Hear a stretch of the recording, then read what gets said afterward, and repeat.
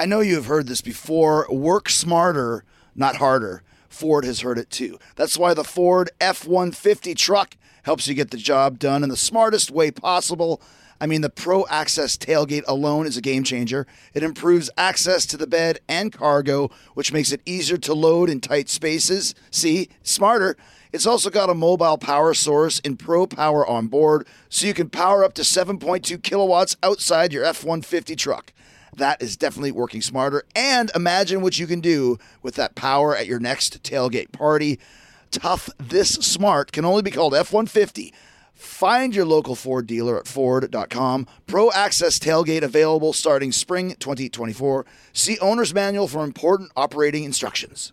This episode is brought to you by Progressive, where drivers who save by switching save nearly $750 on average. Plus, auto customers qualify for an average of 7 discounts. Quote now at Progressive.com to see if you could save. Progressive Casualty Insurance Company and Affiliates, national average 12-month savings of $744 by new customers surveyed who saved with Progressive between June 2022 and May 2023. Potential savings will vary. Discounts not available in all states and situations. Go back to Toronto. From Winnipeg, you idiot.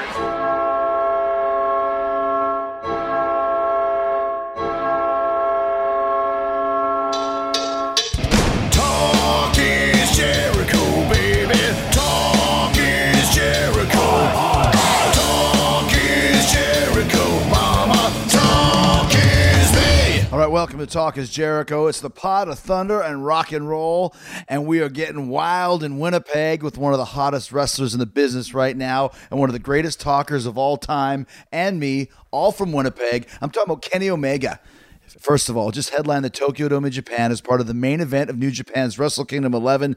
They are calling it the greatest match of all time, some people. They're saying it's the first ever 6-star match. This is the first ever 7-star podcast, all right? Omega versus Okada was a classic. If you haven't seen it, go find it on YouTube. And, of course, Don Callis, Cyrus from Killing the Town, also on the Jericho Network. He's a blowhard. He's top talent. He's over. He's from Overwood. I know that you guys are going to love this conversation. If you haven't subscribed to Killing the Town with Cyrus and Storm, Lance Storm, my old partner in crime, you guys got to know it's the one to listen to on the Jericho Network. Anyways, I was over in Winnipeg during the holidays. We got wild in Winnipeg. Don and I met up with Kenny Omega at a fine hotel boardroom there. We're going to give all the props later on in the show to all the people that made this happen. It's a great conversation that you're going to hear. The three of us, all from Winnipeg, talking wrestling. Kenny's talking about his character and transition from cruiserweight to heavyweight to Tokyo Dome headliner at New Japan. You hear how he got started in wrestling. Tough decision he made to leave WWE Developmental to pursue his own pro wrestling path. He's got a great story and tons of great wrestling stories, not to mention the fact it's a little bit controversial right now where he's going to end up. This show was taped before the Tokyo Dome show, before his controversial texts and tweets that he's been sending out, the texts and tweets that John Cena has been sending out. No one really knows for sure what Kenny Omega's future is. What I do know for sure is your future. You're going to be entertained by Kenny Omega and Cyrus. We're getting wild in Winnipeg here on Talk is Jericho. So make sure you check it out. Make sure you never miss any of the amazing guests and stories on Talk is Jericho. You should sign up for the automated email alerts to prevent that from happening at podcast1.com/Jericho. You'll always be in the know and you'll never miss an episode. Sign up now at podcast1.com/Jericho. Get all the 411 on upcoming Talk is Jericho shows. And in addition to the great sponsors of this show, once again, like I said, I got to give a shout out to Joe Sacco at Canad Inns for allowing us to record wild in Winnipeg at his fine establishment. Literally could not have done this interview without him. So thank you, Joe Sacco at Canad Inns. Thanks to Don Callis, Cyrus for setting it all up. And thanks to Kenny Omega for being here. It's wild in Winnipeg here on Talk is Jericho. I'm from Winnipeg, you idiot. Everyone's on. These are all on. Everybody's on. We're officially on the air. And this is something I wanted to do because I've been wanting to talk to Kenny Omega for a while, even more so when I found out that he's from Winnipeg. So I thought, wouldn't it be great to get the three, let's give ourselves a pat on the back, probably the three biggest stars in pro wrestling from Winnipeg, with the exception of the late, great Roddy Piper. And we'll talk about if he actually was from Winnipeg or not. You're not throwing Bob Brown into this. Well, yeah, he was from Kansas City, though. Or was he from, no, he was from Winnipeg, wasn't he? Right, so we got Don Callis, who's now the belle of the podcast best ball now. Everyone loves him. Everyone hates him. Whatever. But this is a pretty cool a combination of like 3 generations of Winnipeg wrestlers that have been around the world. I was at 3 generations. I'm like 2 years older. Well, but you're still older. Jesus. I think you're actually in your. Are you 50 now? I'm not 50. Okay. That Lance is 50. That's 3 generations. Act 60. But you were in the WWE in the 90s, is what I mean. Correct. And I was there in the 2000s up till now. I and see then where we're Kenny's going just with coming this. on the That's scene, like acceptable 3 to me. separate eras, I guess you'd say, I'm right? happy with that comparison. Right. So Kenny, you are back now because you're doing huge business in Japan. You're about ready to headline the Tokyo Dome, which for people that don't quite get it, for a gaijin, a foreigner, is huge. That's huge to say that you were able to do that.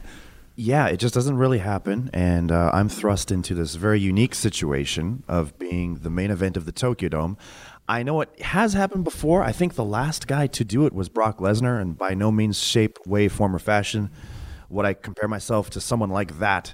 But for someone of my style and my stature to do that, it's really, it just doesn't happen. So I'm just kind of staying faithful to what brought me to the dance, so to speak, and I'm just going to go there and try my best. But it's been a huge year for you because basically since AJ left New Japan, you kind of were put into that position of like the top foreign guy in the company. Yeah, the company was it was in a scramble and in a state of disarray. We had 2 of our very top stars, Shinsuke Nakamura and AJ, just suddenly up and leave the company. And, no hard feelings. Everyone understood the opportunity that was before them. But the company didn't know what to do with themselves. And they had no plan because in the matter of a day, the transition period between the Tokyo Dome, the 4th, and then the 5th, which was the day to start the next year's storylines, they didn't know what they were going to do. Mm-hmm. So they just said, okay, Kenny, AJ was the leader of the Bullet Club. You are in the Bullet Club. Well, figure it out. You know what I mean? And there you go. So myself and the Young Bucks, I believe you've had the Young Bucks on the show. Yeah, they love you. I met them in the studio for the first Right. time as we were about to talk. Same as today. So me and the Young Bucks, we got together and we said, okay, this is a chance to really show what we're all about and change something. And then thus was me turning on AJ and creating the Elite and sort of putting a different spin on what the Bullet Club was up to that point. What I like about this too, and it's interesting, and Don, you might agree with me on this, is it's cool to see in this day and age that you can be a guy like Kenny or the Young Bucks and make a great living and make a great impact and not even have to worry about being in the States at all at this point in time. It wasn't like that just a few years ago. No, I think, and that's one of the things we talked about on Killing the Town is if I were giving advice to a young guy who maybe had an option to go into developmental at, say, 25, I would probably say, you know what? Take 2 years, work in Japan if you can, work in the UK, work some of these big independents, develop a style that's going to differentiate you, because I think one of the challenges when you have one system, everyone hits the ropes the same, everyone starts to look the same, and from a character perspective, if you're learning on live TV how to be a certain character, that's probably not where you want to make those mistakes. Make the mistakes when you're out doing the indies, Sure. and you come up. Like I look at Kenny and I go, when he was 19 years old, he was a very different character than his current character. But that's a process of the journey, I suspect. But you also said too that what's the connection between you and Kenny and his family? So, and I actually never knew this until so Kenny's uncle, Larry. Was the Golden Sheik, who was a manager for Tony Condello, and was a guy who had he just had natural heat. He's a great manager, and he was like the first guy to kind of take me under his wing when I was young and really crappy. He was my manager, and we were like a heel tandem.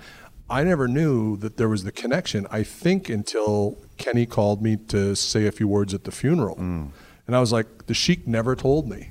Wow. Okay, I've got a nephew in the wrestling Yeah. business, and he and I would interact on if I had a show. It was like he was, even when he was 19, he was one of maybe 2 guys locally I would use. But he never told me, the Sheik never told me, so I never knew. Because I probably would have taken a much greater interest to kind of go him out, pass right. on whatever I can because the Sheik helped me. And that's what we're talking about, the fact that you're from Winnipeg, Canada. I had no idea until maybe about a year ago. I think Owens and Right, Sammy yeah. told me, because I said, well, what's up with that Kenny Omega guy? He's doing pretty good. He's like, yeah, he's a good guy, and he's a little bit quirky. He's a little bit weird. And I go, where's he from? He's like, Winnipeg. I'm like, well, first of all, that's why he's quirky and weird. 'Cause he's Yeah, from that's starting Winnipeg. to make sense. Second of all, what? So you grew up in Winnipeg, and your Yes. uncle's a wrestler. Did that kind of influence you and want to get into the biz? I had no idea my uncle was a wrestler until very late into his. Well, he had long since retired. I had already started started wrestling. And it wasn't until actually some of Don's trainees had told me, hey, yeah, we got this guy showing up at our training every now and then. He goes, apparently he was somebody saying that he was a Golden Sheik. He offers some good advice. He's just a real nice guy, and he's just there to hang out. And from there on in, I had learned a little bit about my uncle's past, had seen some of his tapes.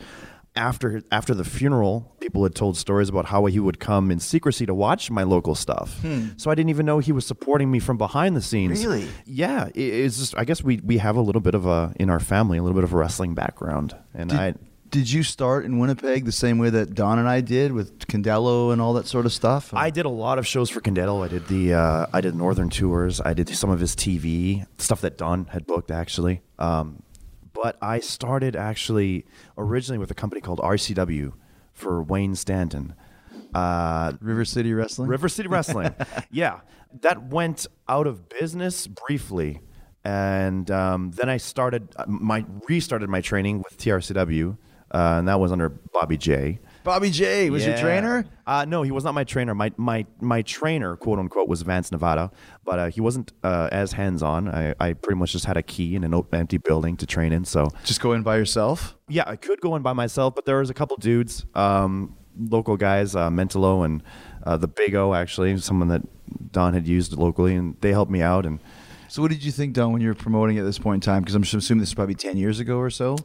Or longer. 15? Yeah, we're talking 14. 01. So you were still promoting in Winnipeg? I was promoting Winnipeg with Tony and Joe, and then I was promoting Thunder Bay, was actually my big town. So what did you think when you said, what was your name, Kenny Omega at the time? It was, yeah. Okay. I mean, I used Kenny Omega since backyarding with my friends. Yeah. And I think he would have been 18 or 19 at the time. So he literally was a kid. Yeah. And I did not have a habit of booking local guys. What I noticed, and I was telling him earlier, was the first time I saw him in the ring, I looked at Tony, I said, he moves like Muda. Because the way he moved in the ring, even back then, it was just different. Mm-hmm. Not to compare him to Muda at 19, but you know how Muda had that different way of that frenetic. Yeah. And he had that. And you could tell he was athletic because he was very light on his feet. And so I was like, I'm going to book that guy. And I booked him as you would book a 19-year-old guy without a lot of experience. I put him in a tag match. He did some really great spots even back then. And, he was a 19-year-old guy with a lot of ability, and, you see kind of the result of it. What did you think of Don Callis when you first met him? Because I didn't like him. I was like a god, I think. If I'm to be honest, I'd watched a lot of IWA TV. We had. Did you really? Yeah, yeah. So I'd seen stuff with you, matches that you had with Ultimo Dragon. Right. And they played every second week your match with Rick, the cage match. With Martel? Yeah, Rick Martel. Yeah. And I think that's the one where Lance Storm does the crossbody off the top, right? Off a very rickety cage. Yes. Yeah. What an athlete. What an athlete! Yeah. If you were only 5'8" instead of 5'7", you could be an athlete. Yeah, Lance thought that Kenny's Lance told Don that Kenny was 5'7". He's got to be close to 6'1". So. So you watched the IWA right. TV, So even before I had the Winnipeg bias, he's one of our hometown guys. I love Don Callis. That wasn't it. I just thought that Don was legitimately a great wrestler, and without even knowing really what psychology was, how to implement it, or how it affects a match, I knew that there was special things about Don's matches. Like, how could a guy that isn't really doing the athletic stuff that I love to watch and do, how am I still emotionally invested in these matches? And, that's really the glory of psychology, when you can get it right. And Don could always get it right. No bumps, I think I had that on the back of my tights. No bumps. No bumps. Did you ever put that on the back of your tights? No. You should have. I might. But when you were starting doing all these kind of indies, because you just mentioned before we started talking on how you basically went from indies to Japan. Because, once again, I'd never heard the name until I started reading about you in Japan. Yeah. So I had done a little bit of indies, and then the way that it had worked locally was that it was IWA, right? And then became No Holds Barred. NHB, right. So what you guys were doing, your production was our WWE. We were always aspiring to be part of those shows. So that was sort of the first big step for me. Once that had disappeared, we had to think about, okay, wait a minute, our WWE, quote unquote, is now gone. We have to think outside of these borders, or we just have to accept that we're doing this as a hobby. We have to grow as performers. So I started to think about taking trips outside of Winnipeg, and there was an NWA convention that was held in Winnipeg. They had brought in a bunch of outside talent. I had wrestled Petey Williams, who was the NWA X Division champion at the time. And the match went well. And I think for me, that was a great confidence boost. And I thought I can actually have good matches and perform at a pace that is beyond Winnipeg now. So I should think about maybe just trying, So I had went to a camp with Harley Race. He does a camp once a year at WLW in Eldon, Missouri. And the winners of this camp, it was treated like a competition. They would go to Pro Wrestling Noah and be inserted into their dojo system, because going to Japan was like the end goal, is what I really wanted to do. And why is that? Were you a fan of all that?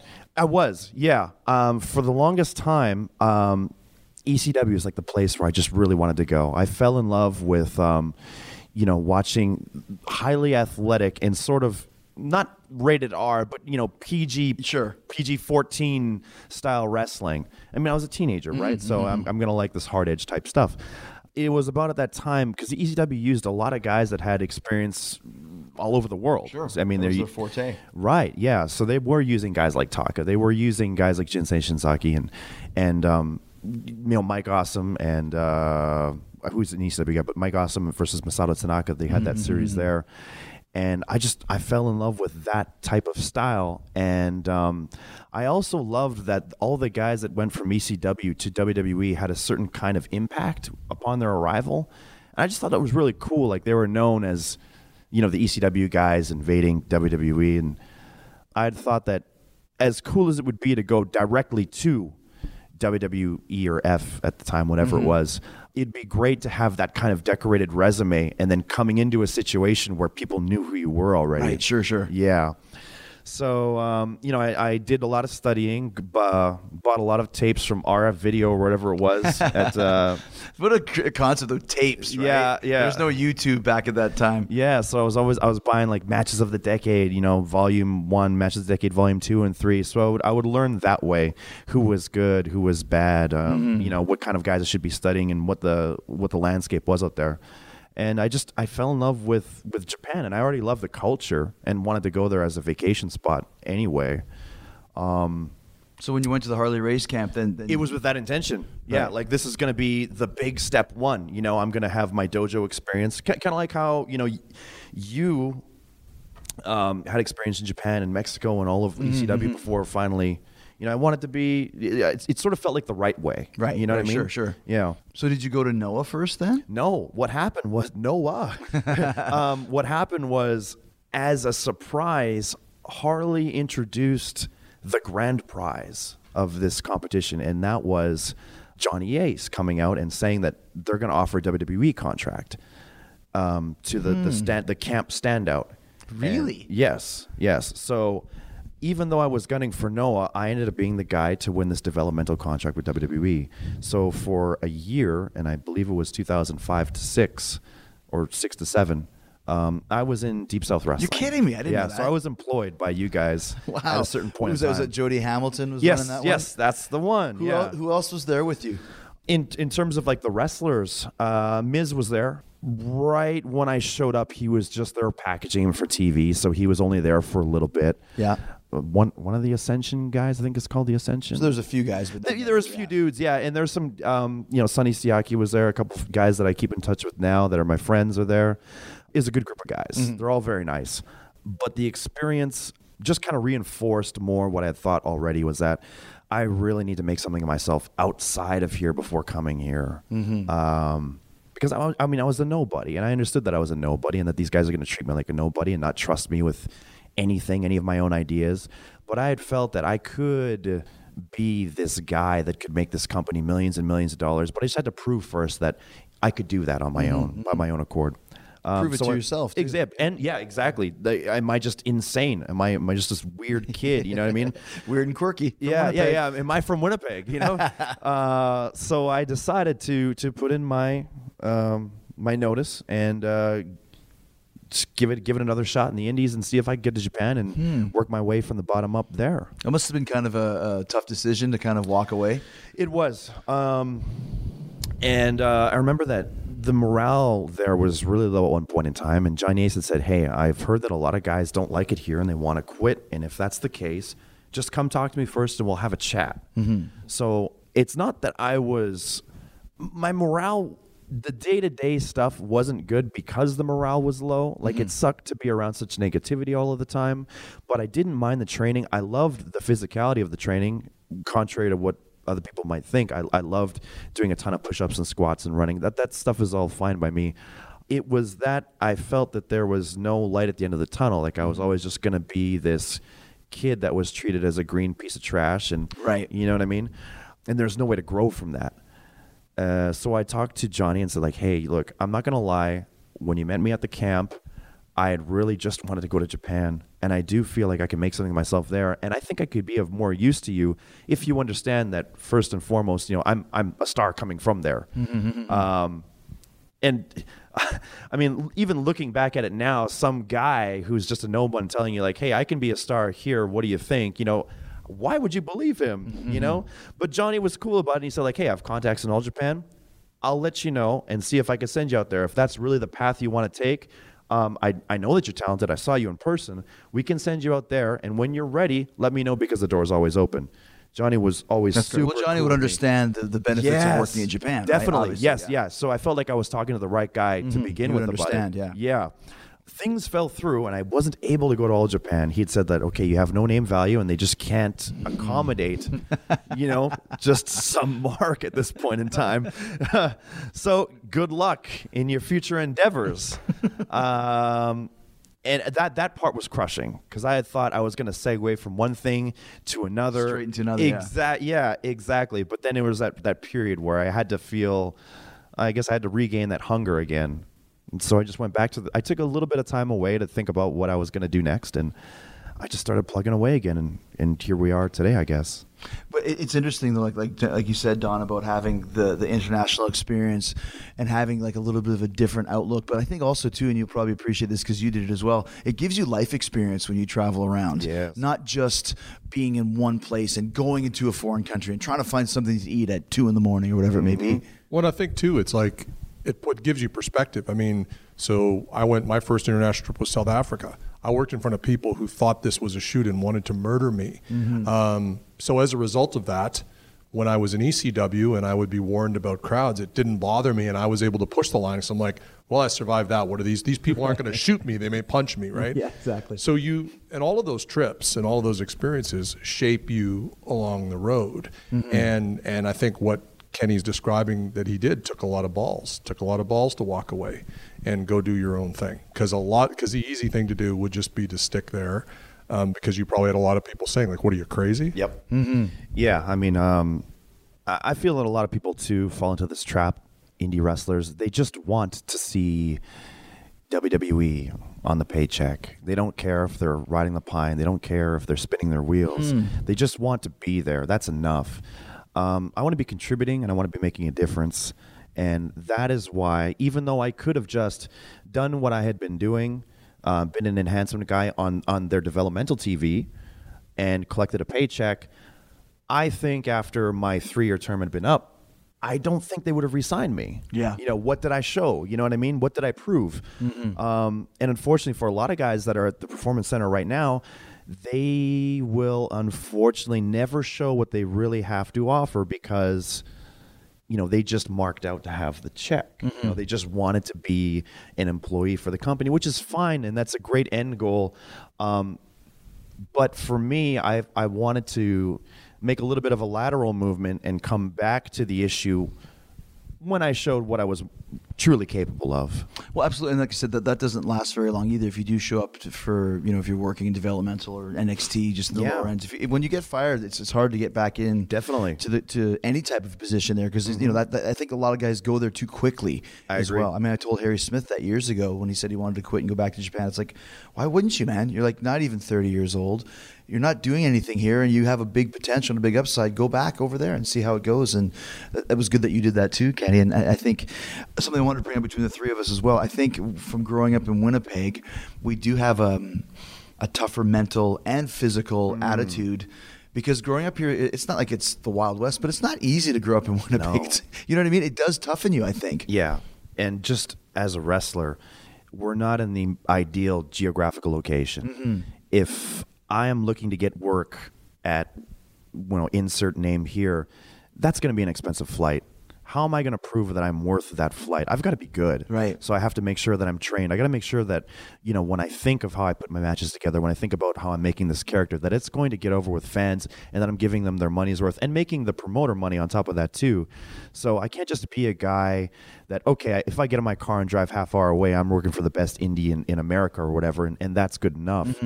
I had to hold myself to a higher standard just to get work. And I'm sure it was the same for you as well. It was a little bit easier for you because I had a dual citizenship. But But it was the same, though. I mean, I realized really early on that you're not going to make a big mark just being in Winnipeg. You have to get out and go other places. And once again, that life experience comes in very handy. The hard thing, too, here was there really wasn't a support system. How do you mean? Well, so when Jerry Morrow and Gama and Bad News, really Jerry and Gama came here in 94, Jerry took me under his wing, and he's like, I'm going to watch your matches. I'm going to tell you. He was very hard on me because Jerry's very tough.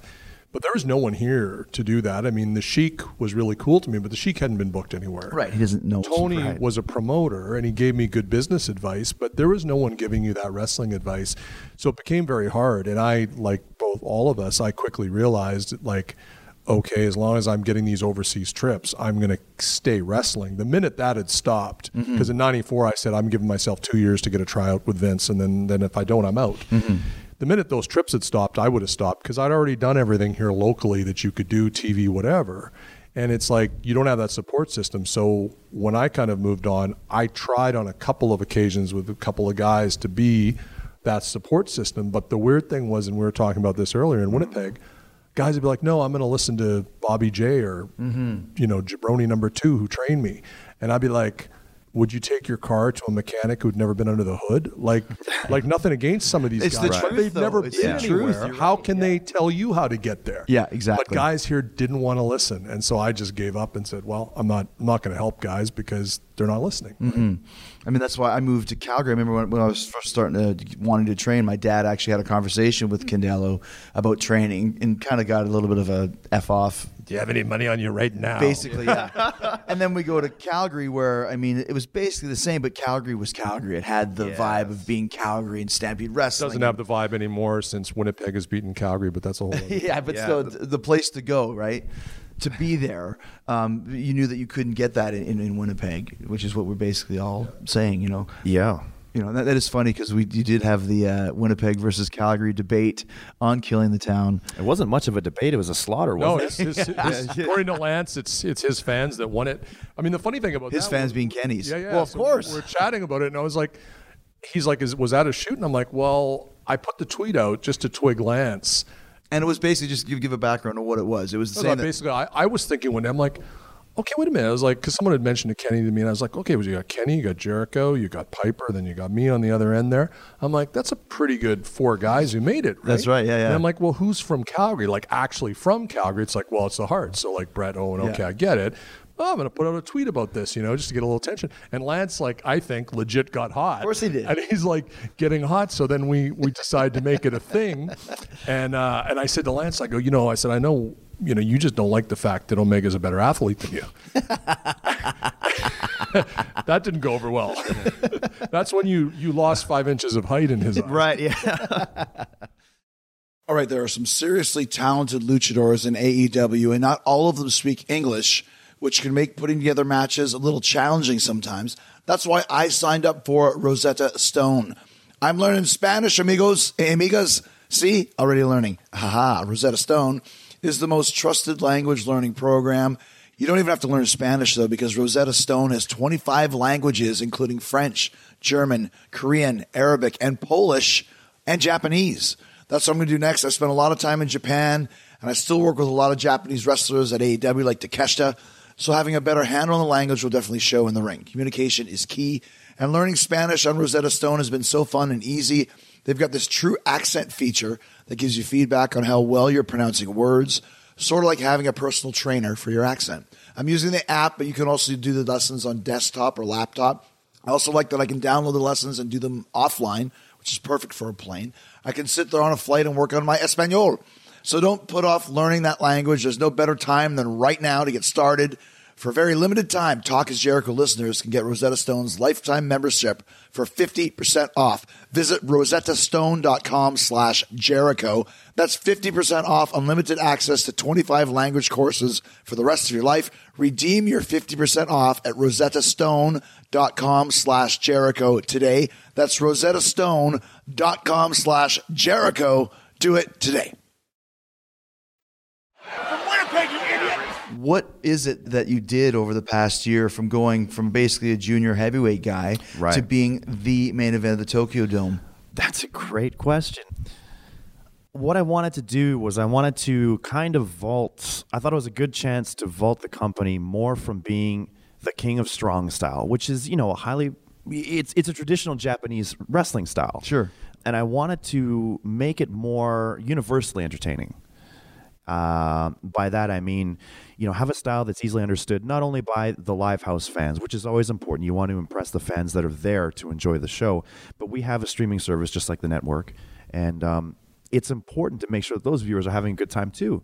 So I tried to, I wouldn't say innovate. It's not an innovation, but just make my style a little more easily understood universally. Mm-hmm. And, when I had any sort of mic time, I would make sure to make the most of it, make it entertaining, make it fun for people. I think it's So how do you do it? important. Because you're talking about mic time in Japan. Right. Where people kind of understand English, but not completely. Yeah. I was lucky because the people understand from my time on the Indies that I do speak Japanese. Do you? Yes, I do. How did you learn to speak Japanese? I had a friend in from the Indies when I was in Japan, and he had went to college in America, so he was bilingual perfectly, and I had really wanted to know Japanese. I wanted to understand how to speak it. I thought it would help my career. Sure. But I mean, it's easy to say that, but not so easy to do. So I would write little go-to phrases, and I would say, could you please translate this for me? And I would memorize it, and then could you translate this for me? And I'd memorize it, and I would have these little cheat notes in my cell phone. And eventually I had amassed so many of these notes that I was able to pick apart the grammar and the words, and I was able to structure my own sentences based off of that. So once I built up my own vocabulary, I could speak kind of a very simplified version of Japanese, and then I built upon that and upon that. See, that's great because I tried to learn how to speak Japanese too, but I found that there's different types of Japanese depending on part of the country you're in. Sapporo is different from Osaka, different from Fukuoka, Yeah. and so there's nothing worse when you're trying to learn a language when you try and speak it and people just look at you and have no idea what you're saying. Yeah. that kills your confidence pretty quickly. Definitely, especially if it's just a small little nuance at the end, added at the end of a sentence or whatever, and it changes the entire way you're perceiving. It's difficult. And it's like I remember going into a restaurant where they have the little rubber versions of all the foods. You can pick what you want. And I said, hot cake or something, a hot cake. And they're like, pancakes. What? Yeah, hot cake. And they're like, what? I'm like, these freaking things right there. I'm like, oh, hot cakey. I'm like, if I'm saying hot cake. Yeah. And it's hot cakey. Like, come on, work with me here, man. Yeah. But it's hard. So I learned how to read it. Yes. Oh, I wow. learned how to read katakana. That's very impressive. And I never, usually people learn how to speak it before learning how to read it. So, And I was backwards. I wanted to at least have some form of communication. Yeah. So, Don, did you ever learn any Japanese? Just enough to get my face slapped, kid. I went to Japan with Mike Lazansky, so we had some bar phrases down. He was great. He tried to teach me Spanish when I went to Mexico with him, and he was like, "Si hilo means without ice." So I'd go ask for water, si hilo, and they look at me, si hilo. I found out later on when I learned how to speak Spanish, it's sin hielo, like agua sin hielo, por favor, but not si hilo, Mikey. God bless him. So give me an example of a Japanese promo that you might cut on the fans, a quick couple seconds worth. Go. Yeah, cut a promo on Don right now and tell him how you're going to beat him for the championship. Tell me how great I am and all that. Yeah, well, yeah, of course. it's tough when I get put in the spot, and I'm actually advised by my company to not speak Japanese at all as a heel guy right now. Oh, they don't want you to speak No, Japanese? they don't. Oh. That was part of the whole character, which is why I was saying it adds to the mystique, I suppose, of Kenny Omega in New Japan, the guy that on the Indies was speaking Japanese, and now suddenly he is not.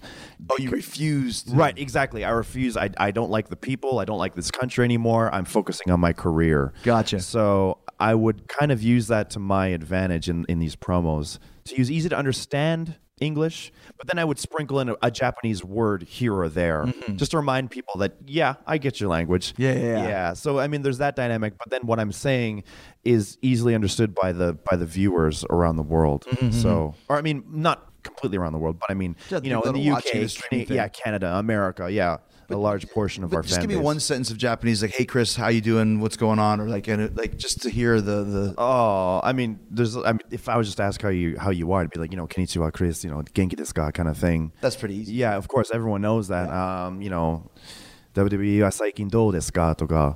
How has WWE been lately? That's cool, man. Yeah. I like the fact that you can do that, because I'll tell you something else about Japanese fans. The fact, on a shoot, the fact they know that you took the time to learn Japanese just ingratiates you with those people, and you'll have a job there for the rest of your life as a result. Yeah. It never feels like it's enough. I always feel like I want to learn more. Wow. So how is it living in Japan? I'm sure there's some cultural differences there. Yeah, there's definitely. It's weird because I still feel like I'm a tourist when we're on tour, because I'm in a busload of foreign wrestlers and I never have to speak Japanese. I'm speaking English with all these dudes, right? If the Young Bucks are there, I'm always with the Young Bucks. Like we're doing everything together. So if I'm speaking Japanese, it's only to help them order food or whatever. You know what I mean? Sure. Yeah. When you do like the like a talk show or something like that, do you go and speak pure Japanese? Yeah, like we would do before. Yeah, I would have we would do TV and stuff a lot, like variety TV, I guess they would call it, where they have a couple comedians and they're talking about some sort of topic that's in the news, and they'll have various guests, like, okay, this guy's a soccer player, this guy plays golf, and here's a professional wrestler, and he's from Canada. So I sort of have that, I guess, the Jackie Chan effect, where that the language that I'm speaking isn't going to sound native, but the way I do speak it is it can be understood, and it's kind of cute. Sure. You know what I mean?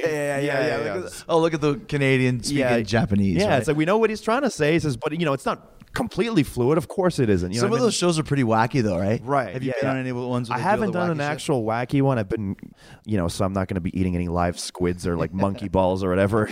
I saw one time where these guys were they're waiting on there's like a race, and there's a finish line. And at the finish line, there's a toilet, and basically whoever can last the longest without going pee wins. Right. So they're just drinking all this water, and then they put them like in a like they're just standing there doing the pee-pee dance. Yeah, and it's yeah, got the elapsed 1 hour, 2 hours. Yeah. These guys just like, they're just overselling, and you're watching it. It's like engrossing to see. It's like amazing to watch. Yeah. They're just so nuts over there, right? I mean, some of those shows I would love to do. Like there was one, much like we were talking about, you're standing on a conveyor belt, and they send these walls at you at high speed with like a human body cutout in it, and you have to mimic the cutout, otherwise you're getting smoked by the wall. Cartoon Yeah, type shit, exactly. right? Yeah, exactly, exactly. yeah. Things like that I would love to do, and I'm not worried about being embarrassed. Like I love being embarrassed. I love doing fun things for the fans and fun things for myself. It keep helps yourself, exactly. Yeah, yourself sane entertained. over Yeah. there, right? Don, did you ever read any of those magazines over in Japan?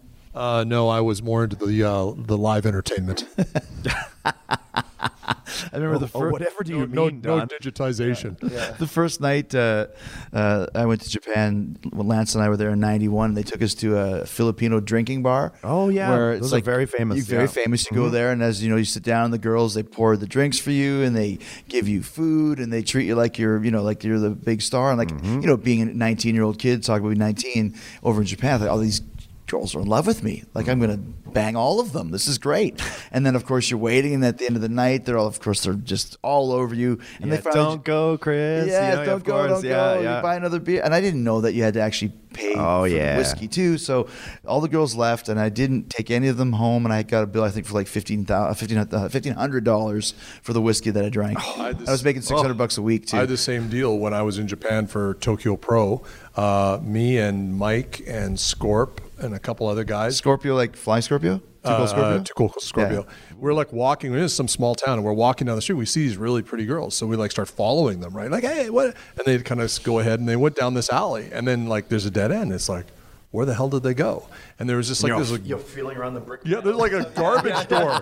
It's like a garbage chute. We opened that, it was a door, and we walked in, and it was this like lavish club with all these Russian girls, right? Oh, wow. And so like, oh yeah, so they're like buying drinks, and then about 5 o'clock, all the Japanese business guys would come in, and they'd have their scotch and stuff that was already there.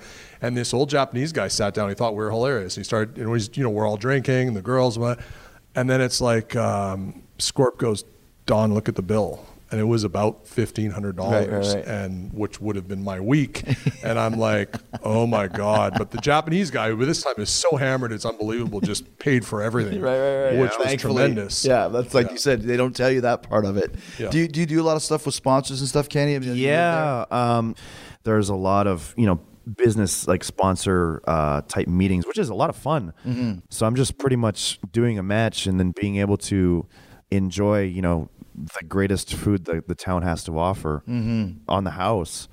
Yeah. So, and those are always readily available. Like if you have, after every match, there's definitely somebody willing to take you out somewhere. And that's one of the greatest parts of being in Japan, is that you never really have to struggle to find someone that's willing to take care of you. And then they go to give you money, or they go to shake your hand, say goodnight, and give you money for the taxi, and they put the money in your hand, and you leave, you look, there's like, 10,000 yen or 20,000 yen. The taxi's like 200 yen. Yeah. I used to love that. I would always wait and see, what did I get today? But I mean, that's one thing I always loved about Japan. I still love going there, even when we go with the WWE. Is just the respect level I find. Yes. Not that people don't respect wrestling here, but it's a different level there. It's like a real superstar, high quality athlete sort of a thing. Yeah. I feel like now things are a little different. I mean, like in the buildings, people respect wrestling a lot in America now, and wrestlers are treated more so like superstars and sports athletes. It's once you step out of those doors, right, you kind of become just like a normal Joe again, right. Which is fine. I don't mind being a normal guy. I'm actually kind of a private person. I like keeping to myself. But in Japan, you'll never have any sort of problem finding someone that's willing to help you if you're in a jam or, for example, wanting to go and get something to eat, get some AAA steak. Someone is willing to pay you for it. Yeah. I'm totally hanging out with you when I come to Japan. Yeah. Call the sponsors. I'm in town for a week. Don, you could go dress up, do the Golden Sheik 2 gimmick, and you could be his manager. Yeah, there you go. Yeah. Golden Sheik 2 the second. But pay off. Well, you're talking about you hang out lots with the Young Bucks. Yes. I've seen some of the crazy videos that you guys do and all that sort of stuff. And, having Gallows and Anderson and Talking Shop, which has now become a huge hit on Talk is Jericho, because they did it just to keep themselves, like we said earlier, keep themselves sane. Mm-hmm. What is some of the stuff that you and the Bucks do when you're together for 3 weeks at a time? What we always try to brainstorm to give back to the fans. Like, we always feel like there's a little bit of a disconnect between what they're able to see on New Japan World and then, what we're actually able to give them. Mm-hmm. Perhaps they can see some of our house shows, perhaps they can see some of our televised events, but those aren't always going to have English commentary. A lot of guys don't want to stay up till like 4 or 5 a.m. just to watch our 15-minute match. They can't do it. Maybe they have families, maybe they have work or school or whatever. So we try to brainstorm these ideas to come up with these little videos and things that we do, sort of like mini documentaries on a week-to-week basis of what we do. That takes up a lot of our time because, we're not good with technology, but we don't know how to really edit these things quickly and effectively. We have no budget. We can't buy crews of sound crews and special effects crews. We're doing it all ourselves. Right. So that's a huge thing for us, is just, hey, let's just try something new for the sake of these videos that we're going to do. So, today, maybe let's try to find, the Japanese hotshots that play basketball, and we'll challenge them to 3-on-3.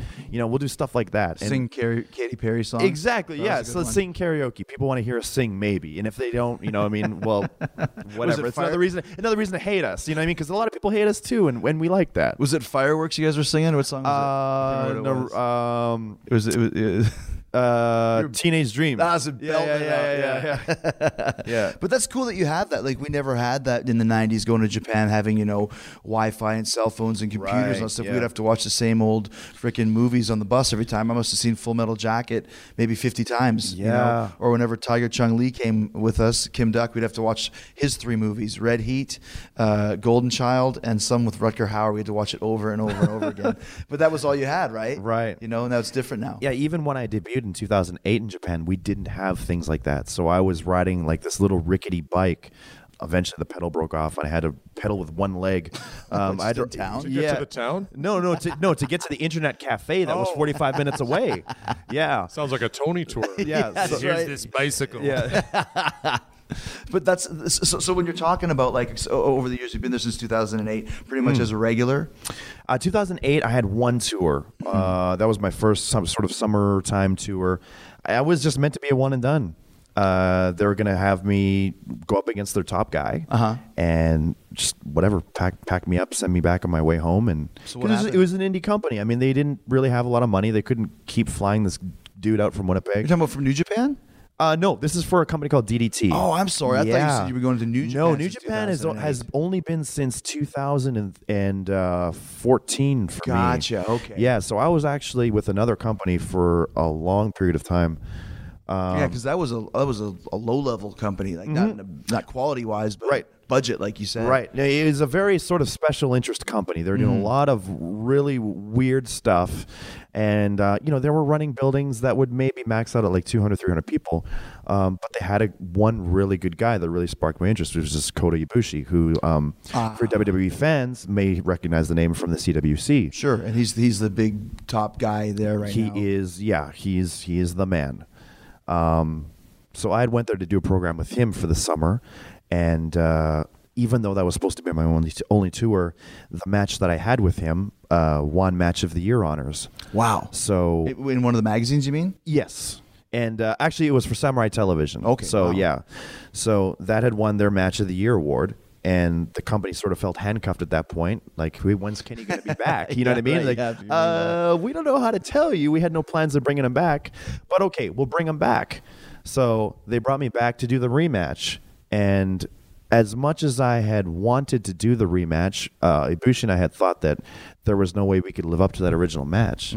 So we came up with a way to spin that into us being a tag team instead. And us being a tag team ended up winning the next year's Match of the Year award when we won the belts. So from that point on, I had a little bit of job security. And I stayed with DDT, and we had grown and grown and grown as a company.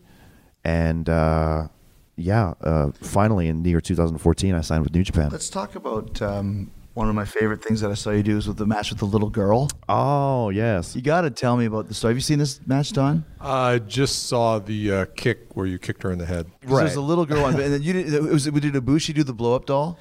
We both had done the You- blow-up the blow-up doll doll. like probably 10 or 12 times. Because that was yeah. unbelievable. So first, tell us about the little girl, then tell us about the blow up doll. Right. Okay. So the little girl, that's an interesting scenario. We had, like I said, we were a small company. Eventually, we had grown as sort of the mainstays of the company to become this number 2, 3 promotion in Japan. We were running Ryogoku Sumo Hall.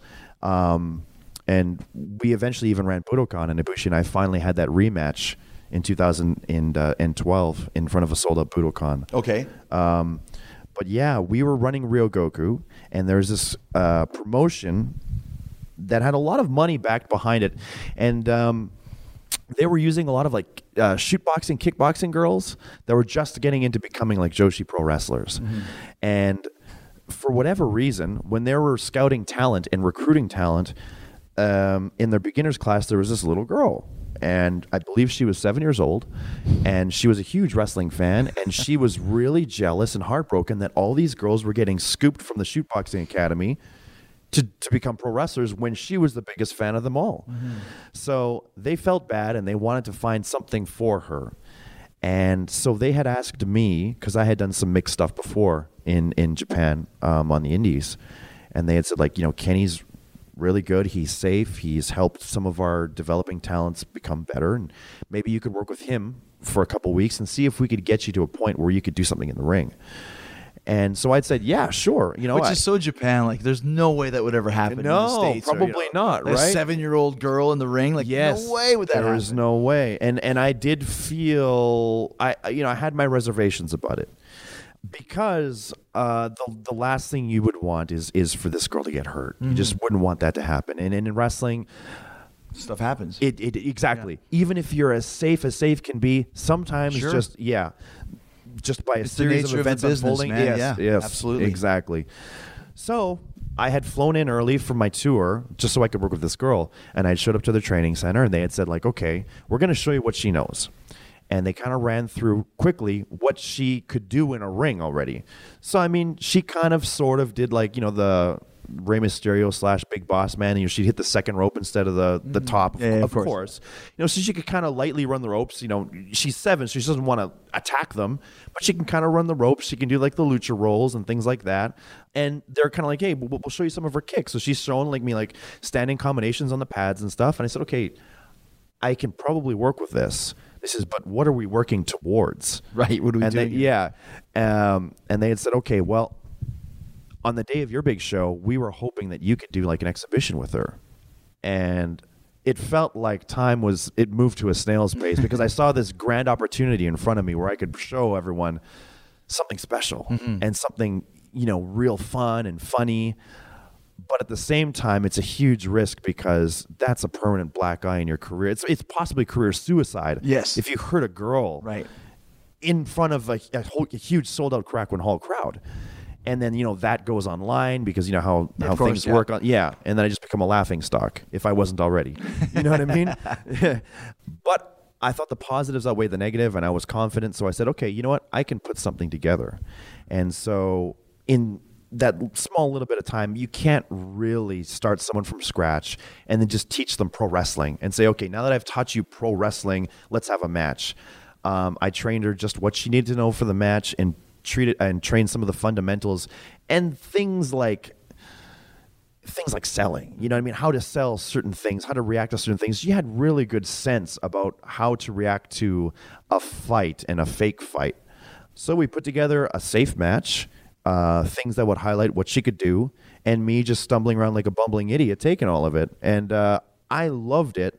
And for a year where I didn't really do revolutionary stuff, I was just kind of just being a top guy in DDT. That was for me in 2011, I think it was. That was like my favorite match of the year.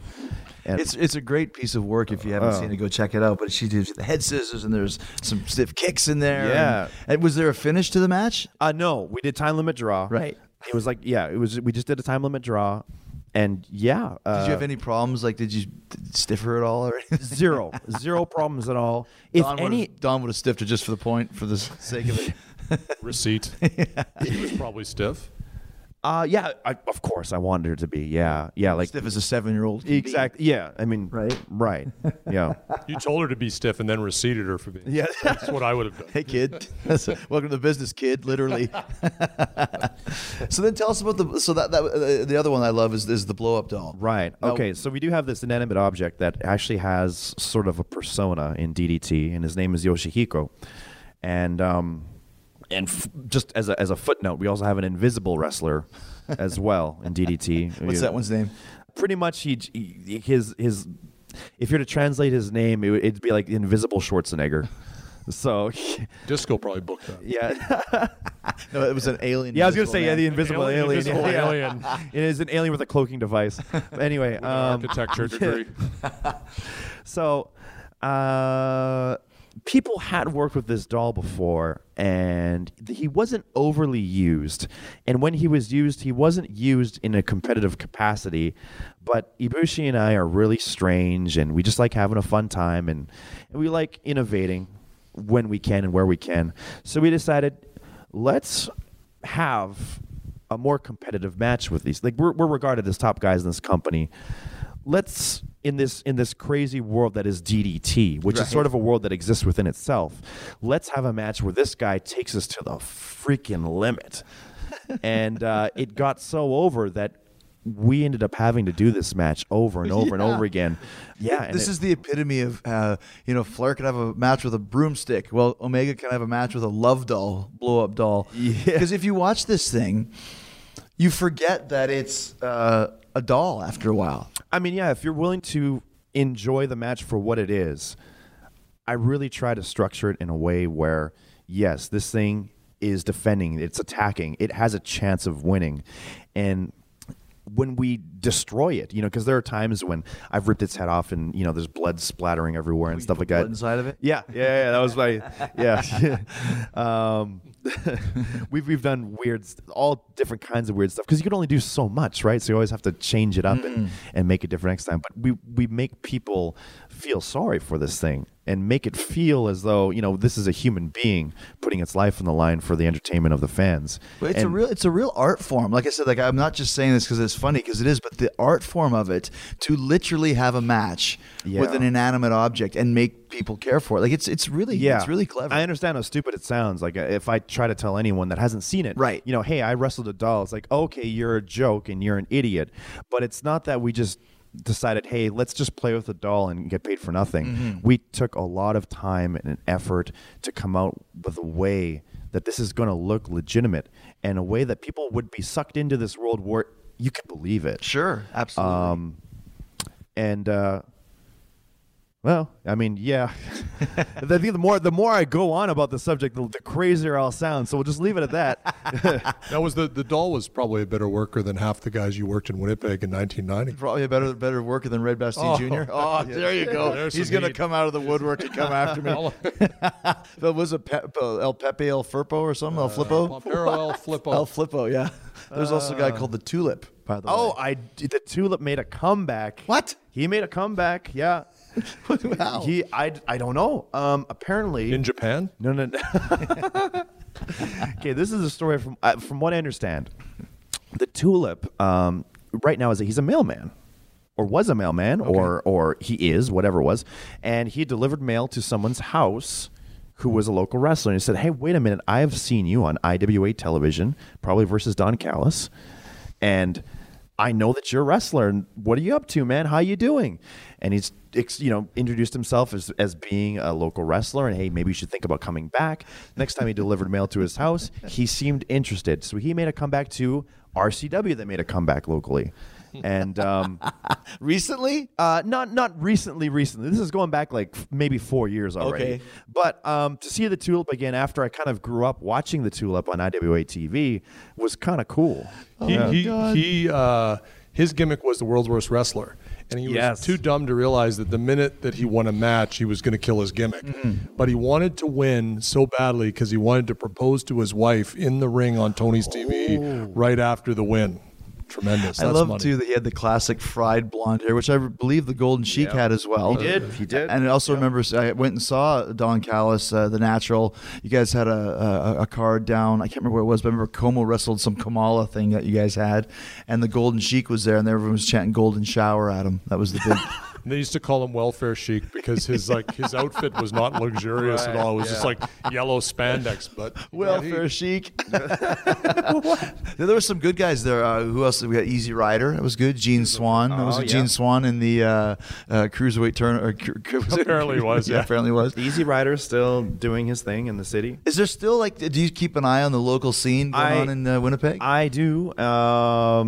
And actually, with every now and then, and I'll say like maybe once or twice a year, I'll make a brief appearance locally with one of Don's old trainees, who is all since but retired. But we do kind of like a little bit of a comedy act. And who's that? Yes, Chris. I told you about. Chris Stillwell. Yeah. What's his wrestling name? Chris Stevens. Chris Stevens. Gotcha. Yeah. I did not come up with that. Yeah, he's right. No, you came up with Chris Kotex actually because he was I called him that. No, you did. Okay. Yeah, because he's got a pale white complexion with red hair, so he looks like a tampon. Okay, well, yeah. I'm not. And because he was always in a bad mood. That's what you I said. don't think I came up with that at all. Let's get into some Bruce Hart territory there. So we're getting ready for this Tokyo Dome match. So I got a couple of final questions. How did you switch your style? We mentioned like how you switched your promos and your personality, but going from a cruiserweight style, quote unquote, to heavyweight, which in Japan there is a difference. Did you change your style, or did you just keep it the same? There is sort of, the booking position of a cruiserweight is always going to be at a certain point in the card, and you're always going to get sort of a certain amount of time to do that match. I mean, that goes with any card anywhere on a wrestling show. And then there's also sort of this expected style of what cruiserweight wrestling is supposed to be, and the talent that you're working with is going to work their style. They're going to work the way they want to. So as much as I was trying to work a very different, controlled, and methodic pace as a cruiserweight, I wasn't able to do what I wanted to do until like literally right until I made the switch to heavyweight. I started to have less of just sort of like go matches and more matches with a story behind them. So it wasn't tough to really segue that style to becoming a heavyweight. It was just a matter of putting some weight back on my bones because I was dieting hard to kind of stay lighter. With Japan, you have to have a little more beef when you're Exactly. Yeah. So I'll never be a huge guy and like a huge guy, and I'll always sort of be expected to be an athletic guy. So it's finding the balance of looking aesthetically bigger, but still being able to perform like an athlete. But the way the matches went, it was easy because the heavyweights were already kind of working correctly. It's really changed now. And I think you notice this too, Don, how even in WWE, if you're looking like Rollins or Ambrose or Sammy or Owens or the guys that are working on top, they still work. Like that's what I laugh about the CWC, the Cruiserweight Tournament, the Cruiserweight Classic. The heavyweight guys are doing almost as many, cruiserweight type moves as the cruiserweights do. Yeah. So you notice that. The so what really separates, where's the line of separation? It's tough to sometimes tell. And that's just, and even Don had mentioned this before, like guys just generally in the wrestling business are more athletic. So you don't have to be a cruiserweight to do a moonsault. You know what I mean? Right. There are heavyweights. There are guys like you that easily do moonsaults on a nightly basis and do them beautifully. So what separates the cruiserweight division now from being a heavyweight division? What separates a guy from being too small to be heavyweight from being, you know what I mean? Yeah, sure. It's deciding that line and creating that difference yourself, I think, in the way that you portray yourself in front of a live crowd. And that's the most important part.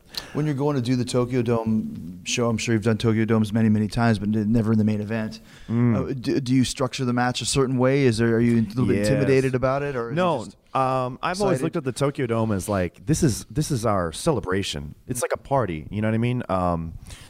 Almost like a reward. We've worked hard all year, had matches all year at every sort of backwater town, great arenas, small arenas.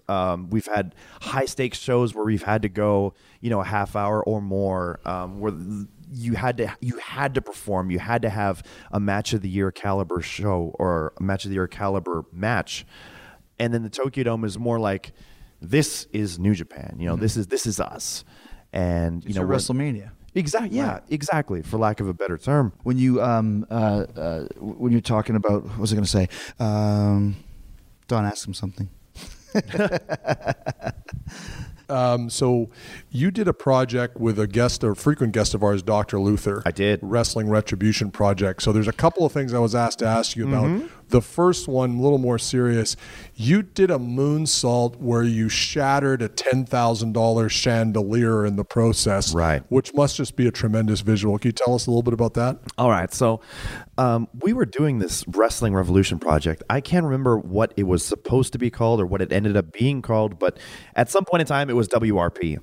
And it was kind of like fantasy booking come to life, funded by some dude that I think used to work for Fox. He came up with a certain amount of money to pay a bunch of wrestlers, and he was able to make matches that he wanted to have in his fantasy booking league come true.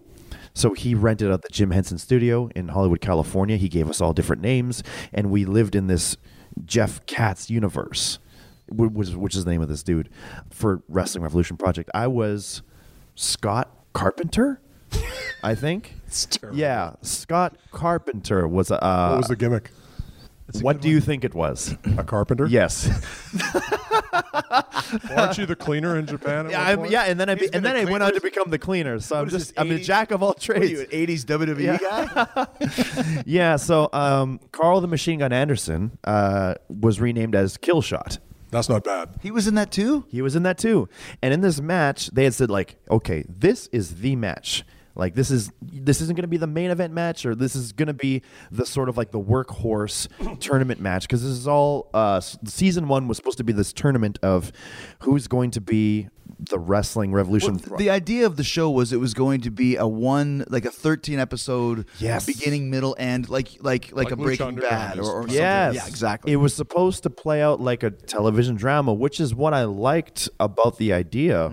But then seeing it all be filmed and seeing how many corners were cut and just seeing how poorly managed it was, I had quickly realized that, wait a minute, this guy just wants to sit in his throne and watch us wrestle. That's it. Which, I mean, he was paying us, so we did what we were paid to do. But on the second day, we had all thought, okay, this is never going to see the light of day. But anyways, onto the match. They want us to have this great match, and I thought, okay, for a little bit of flavor, I trust Carl. He's a fantastic worker. I trust that if I dive, he's going to give me a good catch. So I had this idea where I was going to do a reverse springboard and moonsault onto him, and I thought it'd be pretty cool. You know, I was a little younger. It was 2011. You know, things like that didn't scare me as much back then. So I thought I could do it and get away with it. Oh, and you know what? For the record, I went to the agents of the match beforehand. I went to Christopher Daniels, and I went to Lance as well, Lance Storm, and I had said, hey, you know, we didn't really get strict instruction of what you guys were expecting from this match. However, I had this idea where, you know, maybe I could do a dive where I do a reverse springboard on where kind of like where the ramp boy area is, and then moonsault out. I said, what do you guys think of that? And Lance said, well, I think it's fantastic. Can you do it? Yeah. Okay, do it. And Christopher Daniels was like, I don't see a problem. Why are you even asking? Hey, that's all I need to know. So I go to do this moonsault. I typically don't do them very often because I don't really trust the catcher, but I trusted Carl Anderson.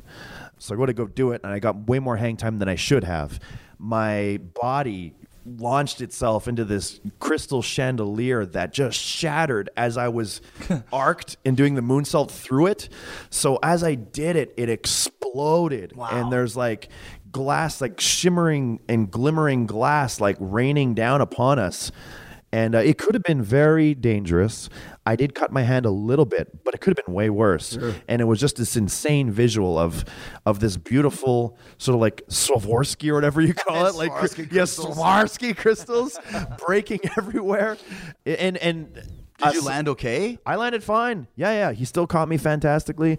We went on to have a great match, but the booker or Jeff or the producer, or whatever you want to call him, the money guy, he was very mad, and he had said, like, okay, this is going to cost me a lot of money, and you are now officially working the rest of this tour for free. I did not. What Lance told me was, he said, Kenny asked me if he could do it because there was some concern about being able to clear this thing. And Lance said, I thought he meant he was doing it into the ring. So I was like, oh, that is true. He's that like, is of course you're not going to hit that. You'll never hit that. But he thought he was going in, not out. That part is true. Or yeah, Lance sorry. Would do one of the two. Here's something else that's true that no one knows. Guess who the funding of that guy, the money man behind that show was? What idiot funded that? Me. No. Yes. I thought it was a. No. Hit him up for the rest of your. Yeah. The guy who, by the way, So you possibly have the footage of this then? Or No, rights to that's the the thing. footage? I never saw the footage. I never heard anything about it. You guys did this big taping. I had no idea that you were involved and that Anderson was involved. There was. I think Gallows was there. He was. He was. Who were some of the other guys?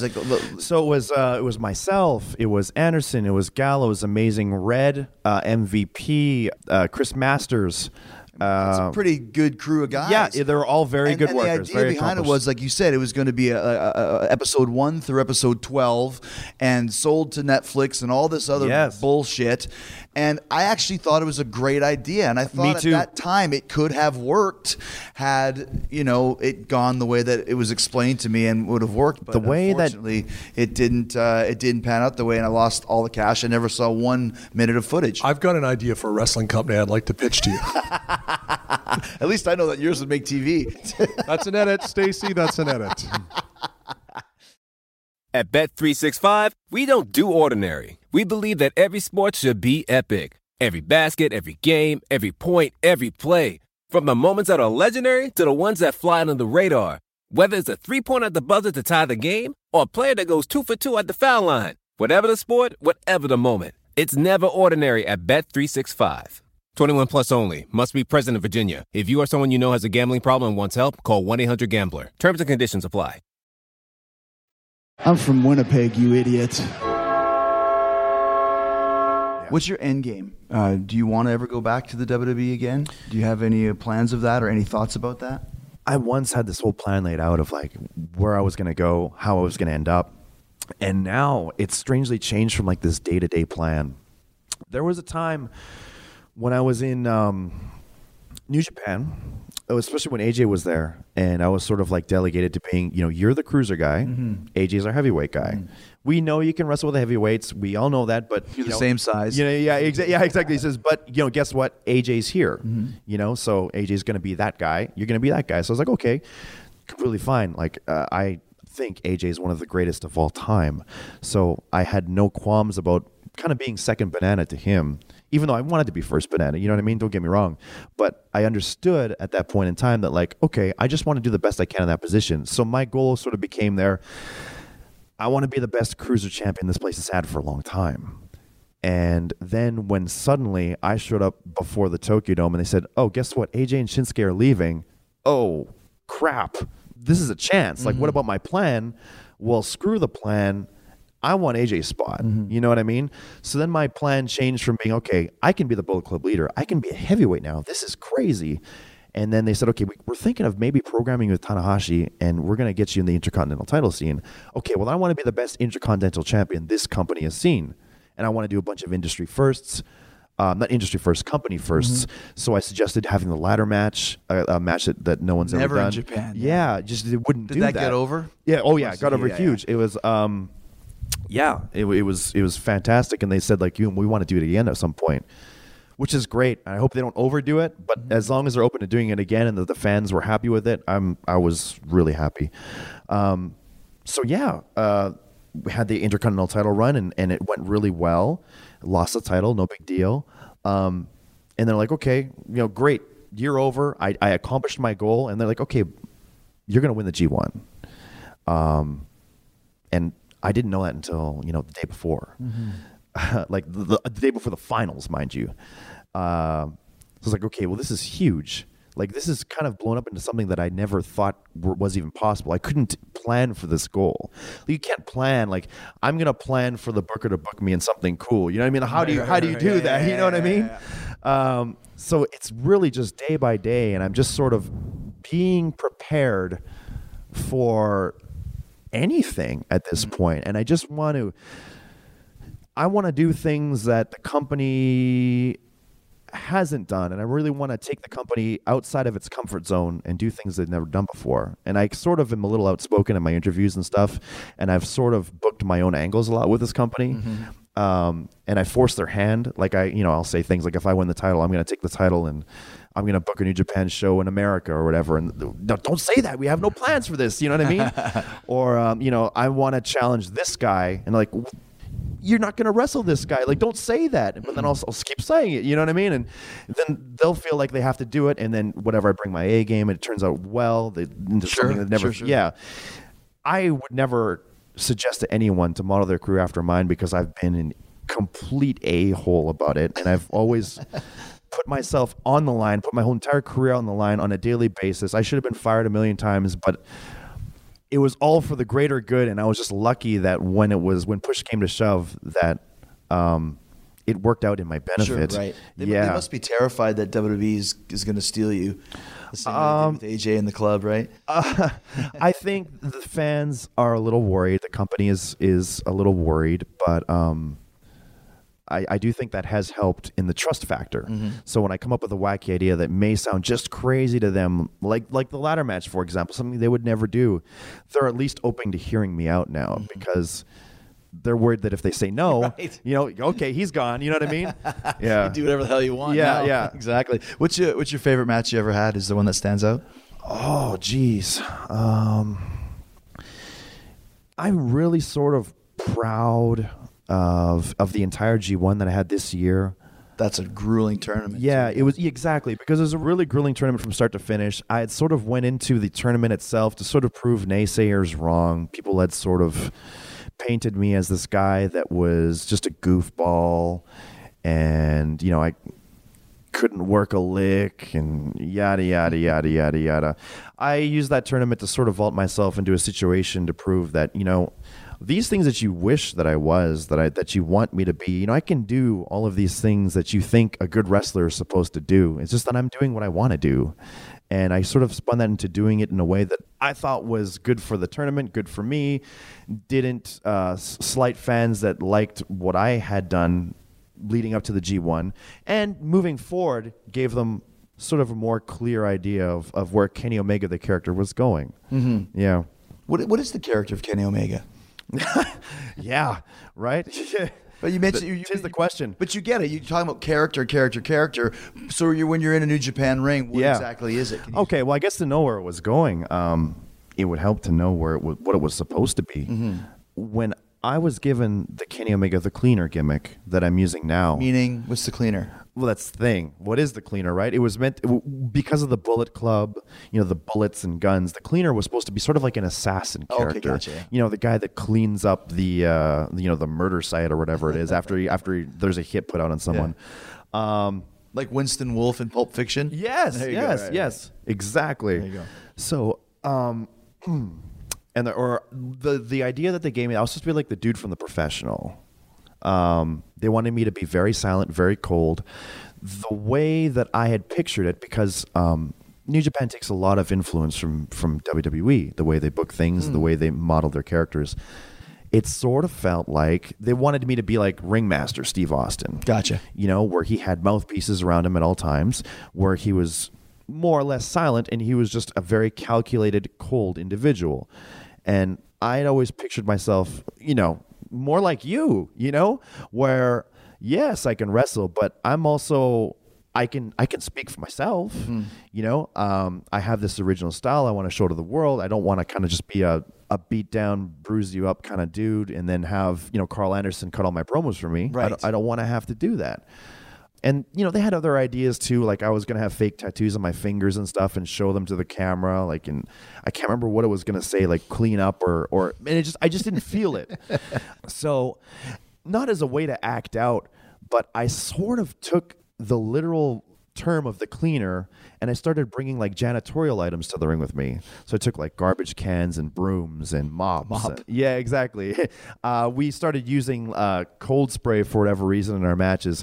It's a foreign object. Yeah, exactly. Yeah. So the Cleaner gimmick became something entirely different. And I think that's when fans of that strong style, the very serious, you're fighting the guy in the ring, New Japan style, that's where I sort of lost a lot of, of those viewers. Mm-hmm. But I do understand that every fan is important. I want every fan to, if I can, to come out of a match or a show enjoying what they've watched. So I wanted to show to these guys, I'm not disrespecting your company. I'm not disrespecting the business.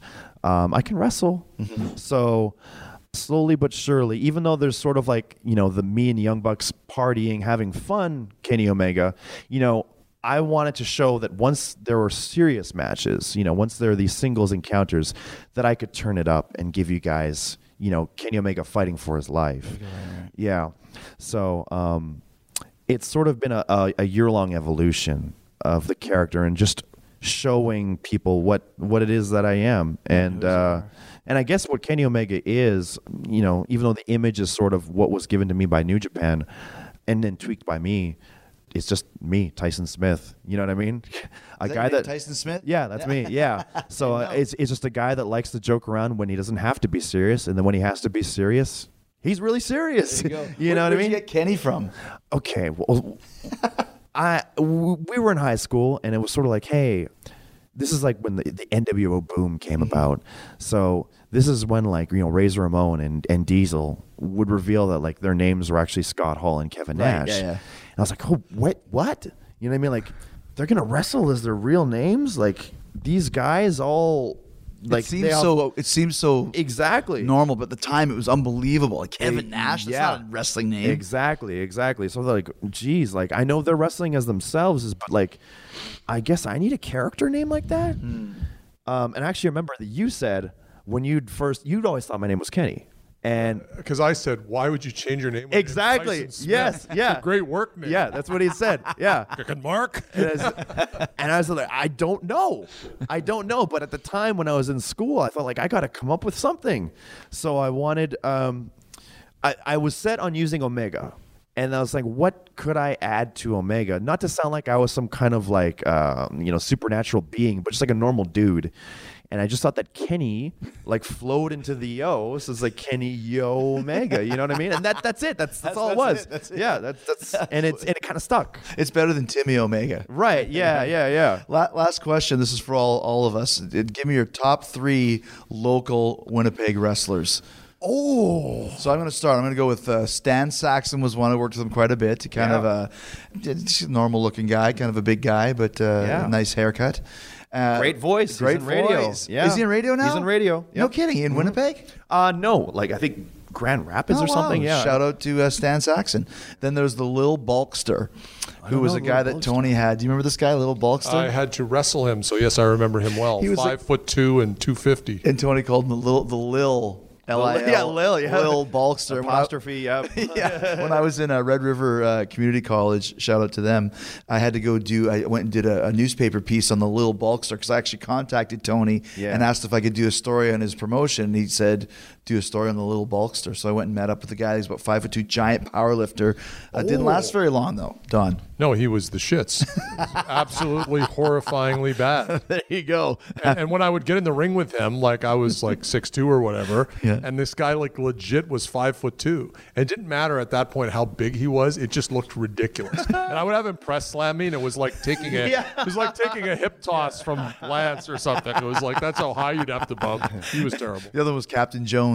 Oh my God, the worst ever. Because you know what? Sailor was he a gimmicks are pirate? money, kid. Yeah, Just keep that in mind. What's that, Don? Sailor gimmicks are money. Yeah. You try that in They put him in a blue bodysuit. And they just looked like a high school teacher. and a yachtsman. little yachtsman hat. And I actually worked for Tugboat, you know. I worked with him one of my first tapings here at the whatever it was. We used to work He's at a the nice Diamond guy, but he's Club. terrible. Oh, awful. I remember one of those guys, you give him a drop kick instead of taking a flat back bump, he looks like he fell off a skateboard. Like he jumps up in the air and then kind of falls down. Yeah. Like an old man bump. So, who you got? Well, I guess I have to include Chris Kochex, and I'm still not saying that I'm still not saying I took credit for that. Ivan the Smashing Machine Szynski, who was Krzysztof Szynski, who became a UFC star of some note. Yes, yep. I trained him to be a wrestler, which he wasn't great, and you probably were stiffed by him several times. Oh yeah, multiple times. And then I sent him out to Bad News to learn some shoot, and he fell in love with UFC. So there you go. Okay. So people say I don't have a shoot background. I have a shoot You background. have a shoot background, yeah. And then probably the Gimp would be number one. The Kenny, what do you think? Gimp would be very high kid up was there. money. Yeah, definitely. Career was all downhill after that, though. Who was the Gimp? He was a local guy. I thought you were telling me that was We're Kenny. running Georgie's. Your stomping grounds. Yeah, Georgie's, We're running yeah. Georgie's, and I couldn't afford on what Georgie's was paying me to hire like What were they paying real you to do a revenue, show? $2,000. That's not bad. So I said the guys could all make $20 because I wanted to pocket $1,800. That was my intellectual property. So anyway, so all these local guys I'd never met showed up for the $20 payoff, and this guy shows up and he's like 6'4", skinny fat guy, zits on his back, pale, no money. Well, no, really though, he's in a lot better shape now. But at that time, and he had this like kayfabe gimmick. I'm like, what is this? He's like, well, I cover myself up. So I, for some reason, had a pair of Speedos in my bag because I think I had them as undertights, and I'm like, put those on. They're like a 32 waist. He's like, well, these are way too small. I go, exactly. So he puts them on, and like it was tremendous. And he's like, oh, I feel really stupid. And I'm like, dude, I go, no one's going to make fun of you being fat. And we put the zipper mask on him, the leather zipper mask. And he eventually became part of Lenny's crew when Lenny was a champion here, along with Little Person Evil Brian and a sidekick named Lingula. Yeah. I actually think you even called him Lingula number 2. Like as if he was one of the villanos. It's a family of Lingula del Lingula. Who you got, Kenny? Lingula del Hio. He was also known as the Pet Shop Boy, just by the way. Right. Oh man, your guys' list are so good. And I was actually thinking legitimately who my favorite workers in the city are. I'll give him a shout out. Yeah, okay. Well, I mean, I got to give him a little bit of credit because he helped train me actually when no one else would when I was in an empty facility. He goes by Mentolo. Mentolo? Yeah, Mentolo. Yeah. Had a little bit of success in Mexico and Japan. Great guy. I wouldn't have had any sort of base to do anything in the city, and I wouldn't have been nearly good enough to be on your shows, Don, if it wasn't for him. So yeah, definitely got to give him a shout. And make that $20 at Georgie's. He got me made more than that. He had to drive to Thunder Bay for it, though. Yeah. Mike Angels, if you have watched any of my, I guess, more notable internet matches, there's a match where I'm wrestling in my cottage area, which is like the Such king a of... Canadian word, by the way, cottage. Yeah, cottage, a cabin. I don't know. Yeah, it's called the King of the Anywhere match. It was sort of my introduction video to getting to the Indies in Japan, and he was my opponent there, master of the stomach claw, fantastic worker. Could have easily made something of himself, but he became a successful teacher. So okay, there you go. Yeah, Good. give it to Mike Angels, and the referee of that match, I'll say it was Ross Skills with a Z, of course, because he was, you gotta sound cool and funky that way. But all jokes aside, Ross Skills, one of the guys that we would come to the bar. Yeah. Every week, and we would be there with Mentolo and Mike Angels, and we would just hammer out stuff that we'd seen on tapes because we had no trainer, so we had to watch it and then mimic what we had seen to actually get some sort of real live training in pro wrestling. So one of my past training buddies, some of the best matches I had in year 1 of my career, year 1 and 2 and 3, I guess. Guys. Yeah. Those are the dudes. And here you are, about ready to headline. But I the mean, Tokyo Dome. It's a good mix of Winnipeggers here. We made a lot of money between the three of us. Top talent. There you go, kid. I got a couple of blow-up dolls in the car if you need an extra one. For you. Would you borrow them from Lance again? Yeah. Hey. Actually, I got a 5'7" one for you. Yeah. This doesn't have to be on air. But or it could be. Oh no. And I always wanted to know the connection because now I'm jogging my memory when he came up with the question of how did I come up with Kenny Omega, and I thought of it when I was at school. Actually, at that school, one of my teachers had said that he was your friend, and if that is true, we had sort of indirectly, or you have indirectly given me a gift. When I was in high school, I had received a Blind Guardian album from you. What? Yeah. You like Blind Guardian? I love Blind Guardian. I was in a huge power metal phase, and he's like, he'd seen that I was wearing the T-shirt. Who was it? I don't. Oh, I think it was Daniel or David, Mr. Martins. Yeah, Dan Martins. Yeah. Okay, Dio. there it is. His nickname is Dio. Yeah, there Dan you go. Martins. Yeah. So how did you get a Blind Guardian record from him? He had seen that I was wearing a shirt, and he's like, "Hey, you like Blind Guardian?" And I was like, "Yeah." And he's like, "Okay, I'll give you something tomorrow." So I showed up, and he gave me Imaginations from the Other Side. That's right. And he's given it to me, and he's like, "Well, geez, thanks, man," because I just bought my first album the other day and just became like an overnight fan. And I was like, "Well, thanks." He's like, "Well, don't thank me, thank Jericho." And I was like, go, kid. "I was like, what?" I was like, I thought he was just like ribbing me, you know what I mean? Like, haha, you dumb wrestling mark. Like, yeah, go thank Stone Cold Steve Austin, you loser. No, you know what I that's mean? true. That's but true. yeah, you guys are really friends. Yeah, so we are really friends. Yeah. I really did give him the Blind Guardian record. He gave it to you. So Yeah, there you go. there you go. Indirectly, here we Yes. are 15 years later. Regifted it. Regifted it, I know, but Yeah. 15 years later. Yeah, the All Indian right. giver, Dan Martins. Yeah. Come back to Toronto. I'm from Winnipeg, you idiot. Thanks to Kenny Omega and my special co-host Cyrus from Killing the Town. Had a great time talking wrestling, getting wild in Winnipeg. I'm sure we're going to see more great things from Kenny Omega no matter what he does or where he goes. Is he going to stay with New Japan? Is he going to go to WWE? I don't know, but we're going to find out very soon. And as for Cyrus, he and Lance Storm are also killing on Killing the Town. They had a great interview with Kenny Omega. If you listen to both, you know that I took the chandelier story from their interview and put it into mine because I thought it was so great. I wanted everybody to hear it. But more great insight with Kenny, Shane Douglas, Paul Lazenby did a live on-the-spot report of Kenny's match from the Tokyo Dome. That's on this week's Killing the Town. Go check it out. Very, very intelligent discussion.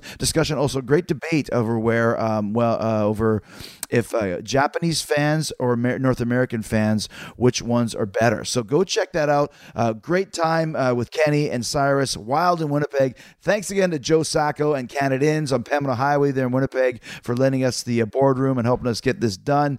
Great times. Love Winnipeg. Love Kenny. Love Cyrus. I love all of you. All right. You got to check out all the great shows that we got for you here on the Jericho Network, including Killing the Town. That's every Tuesday. Hit subscribe at iTunes and Stars. Go and hit the subscribe button for all the great Jericho Network podcasts. The flagship show, Keeping It 100 with Conan. New episodes every Thursday. Conan, Disco, and the gang. Never know who's going to show up, what they're going to talk about. Lots of laughs, lots of fun, lots of ball busting.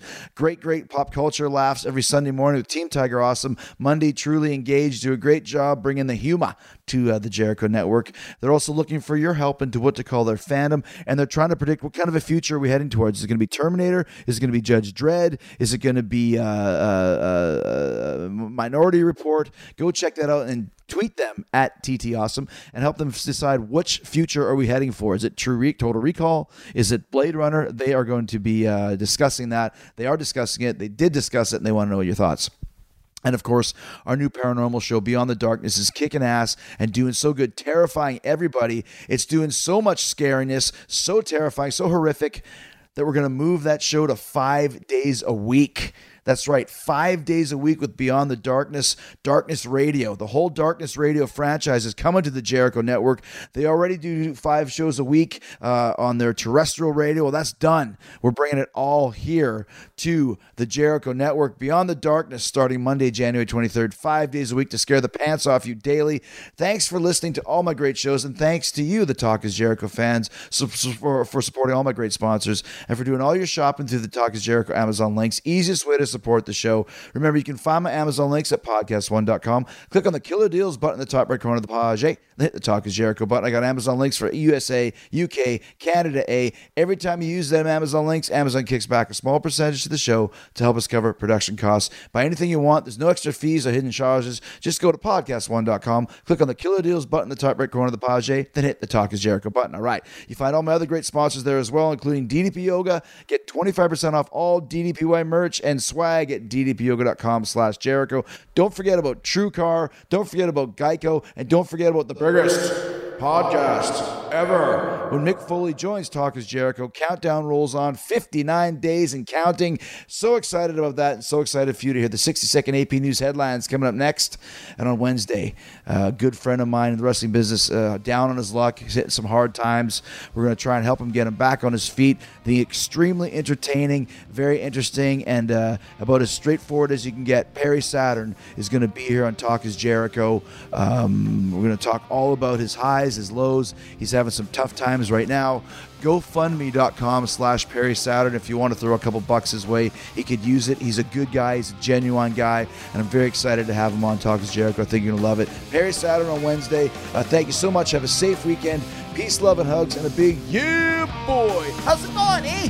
Wild in Winnipeg. All right, man. You can download new episodes of Talk is Jericho every Wednesday and Friday at podcast1.com. That's podcastone.com.